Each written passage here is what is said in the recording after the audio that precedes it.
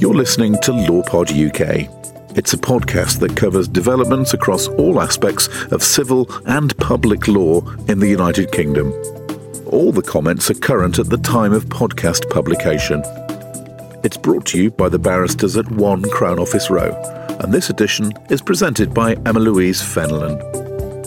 Welcome to a companion episode in our series on Lord Sumption's Reith Lectures.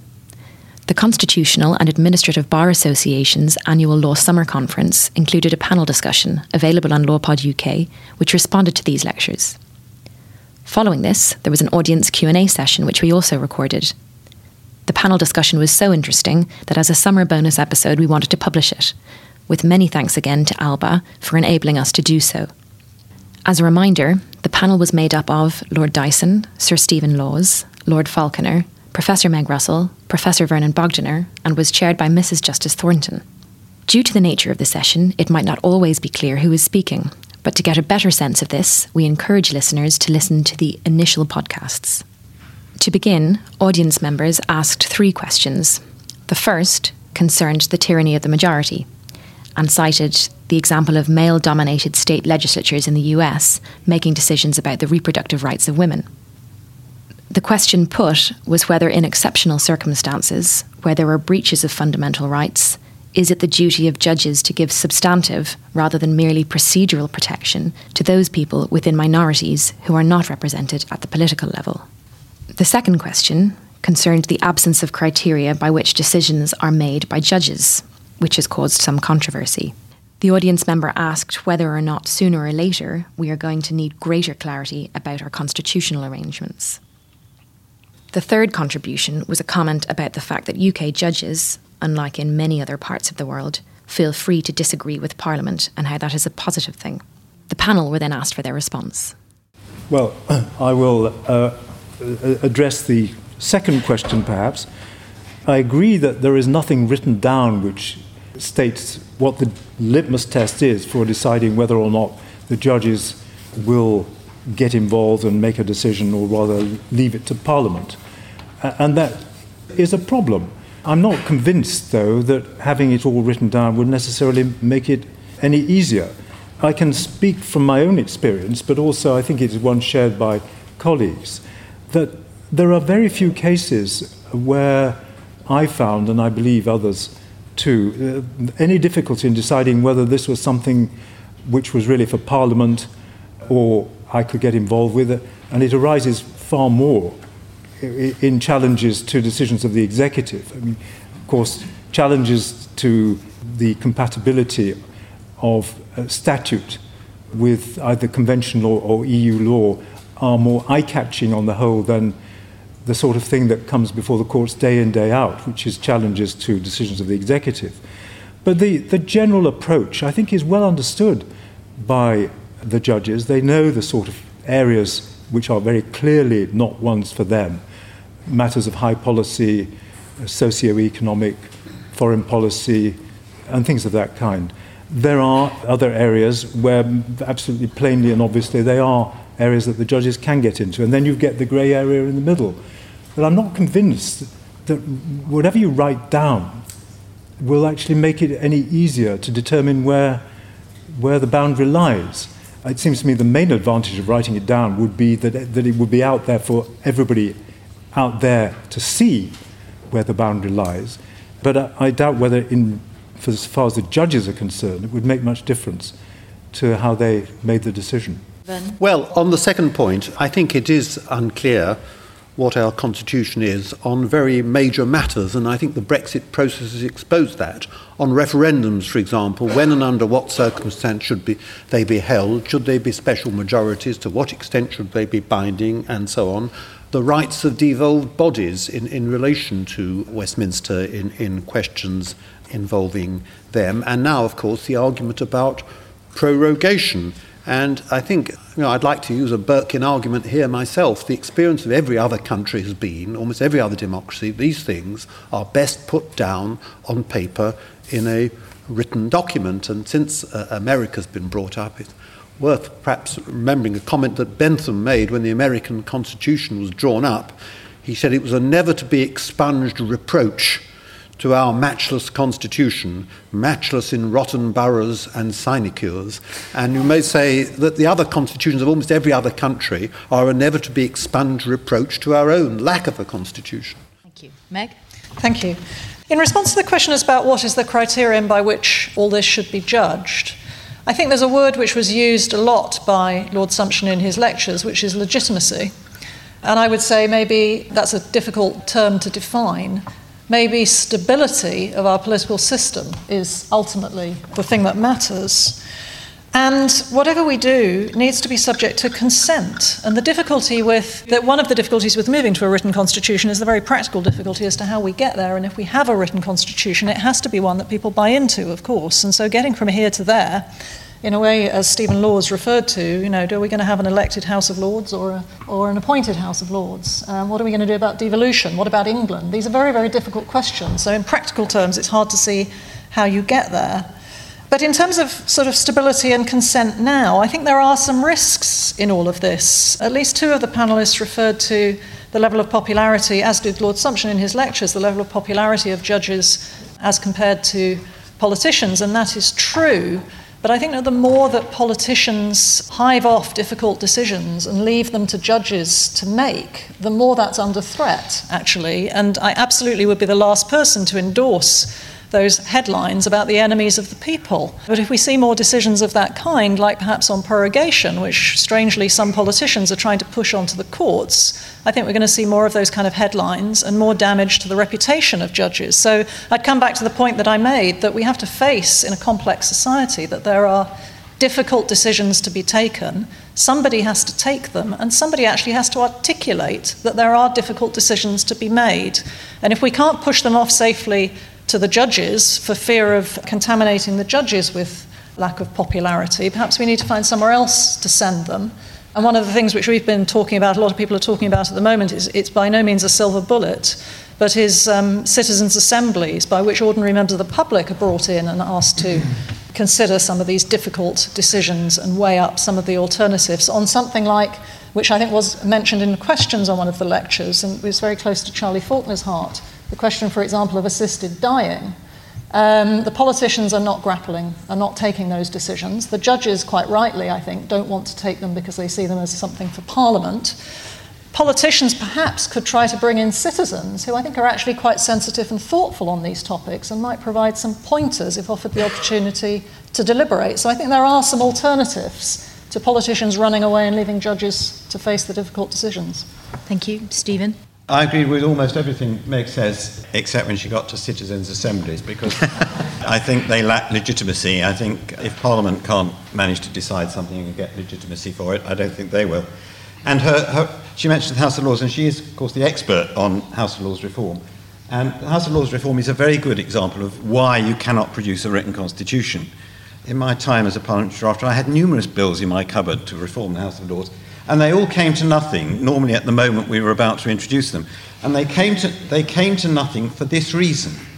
You can have a more sensible system for producing the House of Lords, but the minute you produce a more sensible system, you give it more legitimacy to make more decisions, and nobody can define the limit on its powers that will be acceptable, that will result from giving it more legitimacy. I was asked about the tyranny of the majority. And I think, first of all, to say that I was saying I don't think there's a threat of that in the UK, and I think that is because we have the system we have. I think we have a system where the way to approach damaging behaviour in society is to persuade people that it's wrong. And I think the best way to persuade people that it's wrong is to get politicians on side and getting them reducing general principles to specific principles that actually protect people. And that's why I prefer our system. And on the question of clarity, it comes ill to a parliamentary drafter to say this, but I somewhat doubt the value of clarity in politics. I think it's very important in law, but if you ask a court or a judge who decides, who has the final say, who has the right to impose their will, the risk is they will answer that question, and someone will have the right to impose their will. You ask a parliamentary politician at Westminster who has the final say, who should win. And the most likely answer you're going to get is, let's discuss that. Let's see what we can agree on first, and then we can move on to the things and how we're going to deal with the things we don't agree on. So I think that is a great strength of our system, and I've seen it in operation. Vernon mentioned the fact that government doesn't suffer defeats in Parliament. Well, it doesn't suffer defeats in Parliament because it isn't in normal circumstances, as Meg's fantastic research has shown. In normal circumstances, it doesn't make the mistake of asking Parliament to do things that Parliament is not prepared to agree to. And if it gets the hint that Parliament is not going to agree to it, very rapidly changes its own mind. The first question was, do we not believe in, quote, the myth of the majority? And I do not believe it is a myth, majoritarianism. I believe it is an ever-present danger to democracy. Democracy, as Nigel Farage rightly says, only works if the losers are perfectly content to continue in that society after having lost. There are a whole range of things that make life acceptable for the losers in society, and one of the main ones is the rule of law. For myself, I think watching that rally in America demanding that Representative Ilhan Omar be sent home, if that sent her away, I think was the language used, is an indication from sent her back, that's it, is the danger potentially of majoritarianism from time to time. And the protections against it are both the politicians and the courts. Don't look for protections in that sort of behaviour just in one place. I believe that the courts in our country have been very, very good very often at standing out against majoritarianism. And I take one example, which I'm sure Jonathan would agree was an appropriate exercise of judicial power, which was in relation to the Belmarsh cases, where in effect the courts said, the Supreme Court said, or the House of Lords I think it was then, said, although the Court of Appeal didn't say this, that to introduce legislation that was specifically directed at immigrants to provide us with protection against terrorism, when there was no evidence that immigrants were more of a threat than non-immigrants, was discriminatory, and the court struck it down, and by and large there wasn't too much of a fuss about it. And then subsequently the courts repeatedly struck down control orders, even though they were incredibly popular. So I think the courts have rightly moved against majoritarianism, and it's been a real strength of our country, and they've done it in a way that has involved accepting legitimacy. I completely accept that in the face of a massive tide of populism, the courts wouldn't be able to stand out against it. But the way our constitution works, they provide an important moral and legal lead in relation to those things, and it works incredibly well. So I do not believe majoritarianism is a myth. I believe the court's role is incredibly important in standing out against it, and I believe that if they don't stand out against it, the sense that if you're a loser in our democracy, you might not find it congenial to stay anymore, will get stronger. Stephen Hockman's question, one of the problems here is that we don't have criteria for the courts to apply. Well, we don't, they're not written down, but just to take the American Constitution, and Jonathan's fourth lecture is incredibly impressive on this, the due process amendment to the American Constitution was used at the beginning of the 20th century to prevent, for reasons I can't quite understand, but unquestionably rightly, it was used in this way, to stop any pro-employment protection legislation being put through by Congress. That same amendment then became used in order to uphold a woman's right to choose in Roe and Wade. So the words don't provide you necessarily with the answer. take the current big constitutional issue, prorogation. You don't need words in a constitution, because the words in the constitution are never going to say you can only prorogue in particular circumstances. The question of whether or not the courts will stop a prorogation designed to prevent Parliament stopping a no-deal Brexit will depend upon the basic principle of does it defeat parliamentary sovereignty. So I don't think it's the words that are missing. It is a precise definition of what our constitutional arrangements involve. And then the third question was to say we live in a society where judges feel able to speak out. I completely agree with that. I'm not a judge, but I would imagine judges are not frightened of the consequences either to them personally or to their standing as to what particular decisions they might take, which is a huge strength in our society and is not the same as in every country in the world. I mean, and I'm not just talking about oppressive regimes, I'm talking about regimes like, for example, Turkey or Italy, where politics do play a much greater part in the way that judges decide things. If that changed, for example, because it became systematic that judges were always the enemies of the people unless they found in pro-Brexit ways, then I think the atmosphere in our country would change. And I repeat what I said earlier on, which is the judges alone can't stand out against a populist tide. There has to be politicians as well. But you're absolutely right to say the fact that the judges feel free to express any view is an incredibly necessary part of our system. I was saying that the referendum introduced a third party into the relationship between government and Parliament to tell who was right, what was the right answer.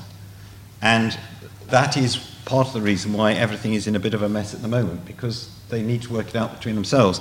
And I think that is also right about introducing the courts into the relationship between government and Parliament, which I think they should not do, because I think both of those bodies are responsible bodies that need to work out a collaborative relationship between themselves and produce a consensus answer. So there is a role for the courts with Parliament, as the Gina Miller case revealed. The courts jumped in there, which they may not have done before, particularly if the government hadn't agreed that it was justiciable. But they jumped in, rightly so in my view.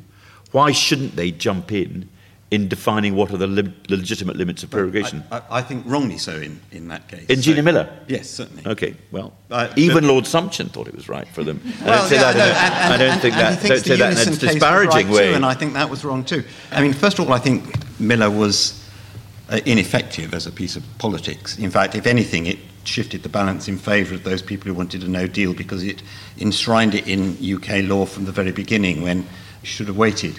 But the real reason I think they shouldn't have intervened in that case, and there's another reason actually too, which is that it was a complete misreading of what the 1972 Act said. And well, I don't think we needn't go into the detail of the 1972 Act.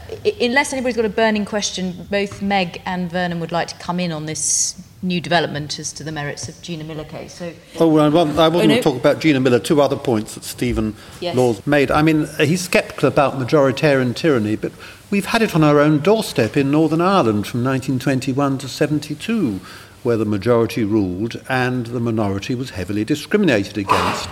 We've actually had it ourselves. Now, I think I agree with Stephen on the House of Lords, but I do think he rather idealises politicians, surprising having worked at Parliamentary Council. I mean, I idealise judges, no doubt, but he talks about politicians with the virtues of rational persuasion and compromise and all the rest of it.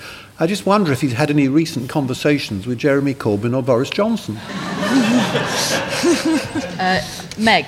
Well, that touches on something that I mentioned, which is the collapse of the political centre, which I think is something that we should worry about, because the political centre is where politics, as Crick would define it, happens. And indeed, one of the chapters is one that was a slight difference between myself and Crick, that Crick has a chapter on politics and ideology where he talks about the danger of ideology for politics. Because of that, writing 40 years later, I also had a chapter on politics and ideology where I said that I thought we'd become too ideology-free and it had become difficult for people to take decisions because we got to a point of managerial politics. So just some ideology, but not too much. I wasn't going to say anything about Gina Miller, but in part I agree with Stephen in that it sort of shut options down for Parliament in a funny way, but it did also bring Parliament right into the middle of the argument, and I think that Parliament has been assertive ever since, and whether that would have happened, I don't know. That's a difficult kind of hypothetical. But on prorogation, I think that it's a similar case where personally I think it would be regrettable if that decision were made in the courts, because I think that Parliament ought to be able to sort out that decision. On the prorogation point, it's an exercise of power by the executive to prorogue Parliament. As it happens, this Northern Irish amendment, which requires Parliament to sit at particular times, is trying to stymie the ability of Parliament not to sit when otherwise it would be prorogued. But it is essentially an exercise of executive power. Of course. So Parliament now, thanks to that decision, has stepped up and sought to take the decision back so that it doesn't have to land in the courts. The point that we made in our blog was that in order to prorogue, you need a decision of the Privy Council, presided over by the Queen, if I understand correctly, former Lord Chancellor, and those things don't happen every 5 minutes. And so there would be a little window in which Parliament would be able to speak, and potentially to speak to bring down the government, if that was what the government was trying to do. So I don't think you actually need to involve the courts. I'm just going to come to John Dyson. No, hang on. We have got an audience as well. John, and then the audience. I'll be very brief. I just want to come back briefly to the Gina Miller case, because the point has just been made about what has been the result of the Gina Miller case in terms of the political consequences of it.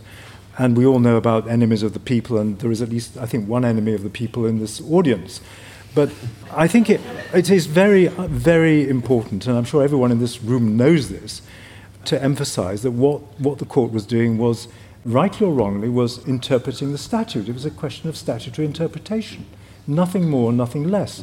And they may have got it wrong. I happen to believe they got it right. But this is just another example of the point I was making, that you get the small number of highly high-profile cases which attract enormous attention, obviously. But what the courts were doing was what they are required by our Constitution to do, which is to interpret statutes. And what is so upsetting, frankly, is the fact that the courts, both at the High Court level and in the Supreme Court, what they made absolutely clear was they were saying nothing about the merits of whether or not to trigger Article 50. They could not have been clearer about that, but I'm afraid some of the media, and they must have understood what they were doing, rather mischievously, I'm afraid, took no account of what could not have been said more clearly and made some sort of political capital out of it. I really regret that. Audience members were then asked for another round of questions. The next question concerned the level of executive control over Parliament and asked whether the ability of Parliament to look after itself was in fact not as robust as had previously been suggested. The second question concerned the disillusionment of the population with the political process since Brexit, and the question asked whether our constitutional arrangements now need to be re-examined. The final question asked whether it is possible to divorce values from judicial decision-making. Charlie, do you want to start? Yeah, Parliament looking after itself. I think that the events of the last 2 years indicate that Parliament is struggling quite badly in expressing its own majority view. Jonathan, in his lecture, one of his lectures, gave this incredibly, rather unexpected but accurate, I think, definition of Parliament, which is Parliament, or the Commons, is there, in effect, to support the executive or change the executive if it loses confidence in the executive, which is a very odd way of looking at Parliament's role, because normally the way people express the role of Parliament is to say Parliament is there to hold the executive to account. But in fact, if you look at the sort of network of rules, in particular, the fact that the government can have priority in all of parliamentary business, except for specified irrelevant pieces of parliamentary business like private members' bills and opposition day debates. What these last few years have indicated is that it's incredibly difficult, even if the majority view is of a particular view, for Parliament to express that view if it's contrary to the government. And I think you need a combination in those circumstances of Parliament from time to time expressing a procedural process with the aid of the Speaker against the government and the courts to do it. And I do not accept the proposition that Parliament is able, even if it's got a view contrary to the government, that it's able to give effect to it. It can stop the government doing things, but it can't make the government do things the government doesn't want to do. The second question was, our constitutional arrangements lack clarity, therefore they need to be changed in some way.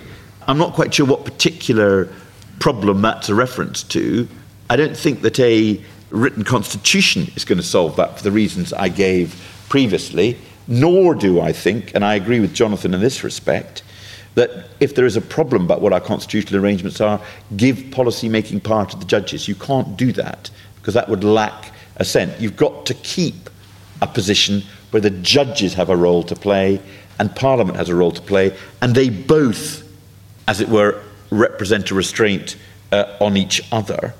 My plea, and this is where I strongly disagree with Jonathan, the courts have been quite good in playing their role in being a restraint on the excesses of the majority in Parliament and restraining Parliament generally and restraining the executive.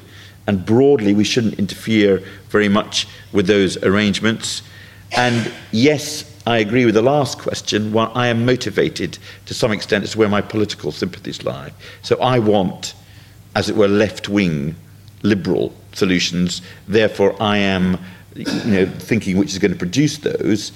Jonathan, in his lectures, everybody just argues to some extent on the basis of the particular result they want, which is true, obviously, because you do want a particular result in politics. But the judges, by being a restraining influence, tend to be a force for liberalism rather than a force for authoritarianism, because they're restraining the executive. Thank you. Stephen? I just don't accept that what we have seen in the last 3 years is an exercise of power by the executive. I don't see how anybody can look at the last 3 years and come to the conclusion that the executive has been getting its way and that Parliament has been uninfluential over events. If that had been the case, we wouldn't be where we are. To say that Parliament is being forced to resort to the vote of no confidence as the only way of getting the government to do what it wants, that is the system. But part of the reason for that is because Parliament has already passed legislation to put us in a situation where the default is a no deal, partly, I think, as a result of the unfortunate consequence of the Miller case. I'm not saying that the courts should have taken that into account. I think that is an unfortunate consequence of it. Parliament does have legislative power, and it could have exercised it. It didn't. The right solution now is, if it doesn't like what the government's doing, to vote it out. And the reason that is the right solution is because government is a coordinated business. You can't say we'll have this bit and that bit. Parliament doesn't have the right to force government to do things it doesn't want to do, because you cannot deal with policy on a piece-by-piece basis. You deal with it as a programme. If you don't like the programme, you get rid of the government and get someone that will implement the programme you do want. Where does power lay? I don't think the answer is where power lays. I don't think our system works on power. It works on a balancing out influences, and that trying to find words that tell you where power lay is a deterrent to responsible politics, which is trying to reach consensus on as much as you can. Thank you. Meg? Terrific questions, thank you. On the first one, I think in part I agree with Stephen, but in part I also agree with the questioner. I think that the events that we've seen in recent months in terms of Parliament's ability to get control of the situation have shown up some flaws in our system. And one particular thing that they have shown up is the extent to which our system and the standing orders of the House of Commons are built on an assumption that we will have a majority government. And it's very unfortunate, I think, that we're in this difficult situation with respect to Brexit at the same time as we're grappling with how to have a minority government for the first time in a very long time. And a lot of the problems that we're seeing are a result of the latter. combined with the former, and in particular the fact that standing orders give special power to the executive to set the agenda, I think when the executive doesn't have a majority is very problematic and needs looking at.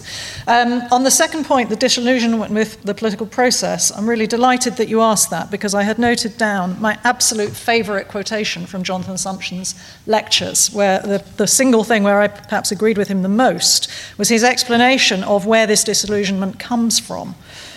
He says it springs partly from the eternal optimism of mankind, partly from a misunderstanding of the role of politicians, and partly from an exaggerated view of their power to effect major change. And then he went on to say, aggravated by the auction of election promises.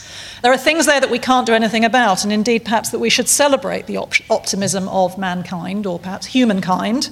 The one thing there that we maybe can do something about is to improve the level of understanding about the job of politicians, which was my point exactly. So thank you for those words.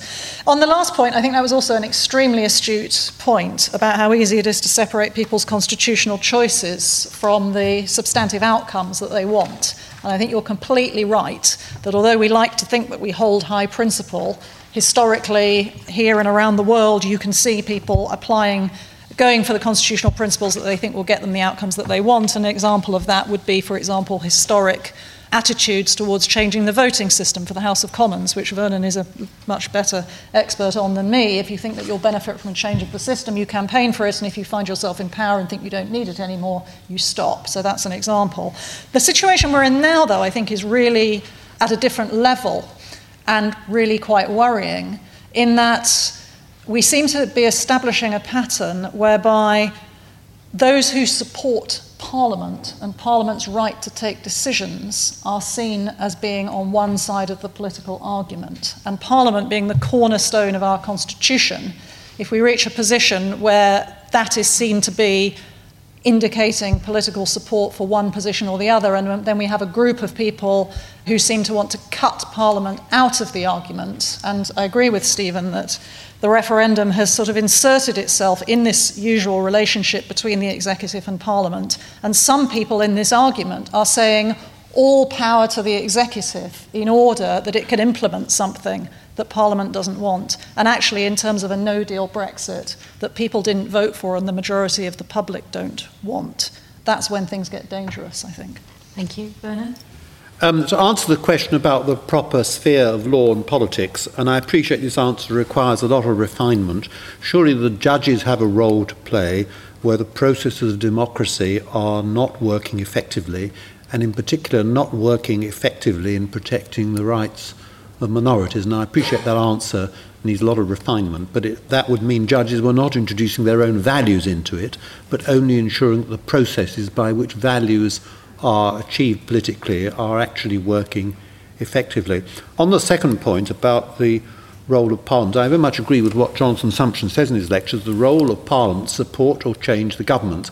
The Fixed Term Parliament Act prevents Parliament from doing either of those things because it has rejected a vote of no confidence in the Theresa May government, but also rejected one of its major policies 3 times in the withdrawal agreement. I think the last time Parliament rejected a treaty was in the 1860s. And I think the Fixed Term Parliament Act is a good illustration of my argument. This is important constitutional legislation introduced to meet a particular political exigency without any constitutional thought. It's now left us in a terrible mess because it's not clear in the Act what happens in the 14 days after a no-confidence vote is carried by the Prime Minister. If it's Boris Johnson, should you then call another Conservative? Could he sit out time for 14 days until there's an election? Or should you call Jeremy Corbyn, who would call an election? These were very important points which were not considered because the legislation was drawn up in a hurry, which is typical, I think, of our legislation which affects the Constitution. John? I would just like to respond to Stephen Hockman's question based on the undoubted disillusion with the current political arrangements. And it was I who said, leave alone, and he took me up on that, which is fair enough. What I meant by that was that we should leave well alone the scope of what the judges currently do. I do think, for the reasons I've expressed, and I think Charlie Falconer has said much the same thing, that the judges get it right. I would not want to see that change. There are undoubted problems at the moment on the political scene. I'm not a political scientist. I would like to think and hope that when eventually, because surely eventually this Brexit thing will get sorted one way or another. It may take some time. And then maybe we can get back to ordinary business. I may be quite wrong about that, but I'd like to think that would happen. But I maintain the position I expressed, that so far as the judges are concerned, I don't see any basis for changing the way they do things, and that's the basic reason why I don't agree with the thesis of Jonathan Sumption. Thank you very much. That's all we have time for. Please join me in expressing our thanks. LawPod UK was presented by Emma Louise Fenelon and is produced by One Crown Office Row. For more editions of LawPod UK, you can subscribe to the podcast and recommend us to a friend.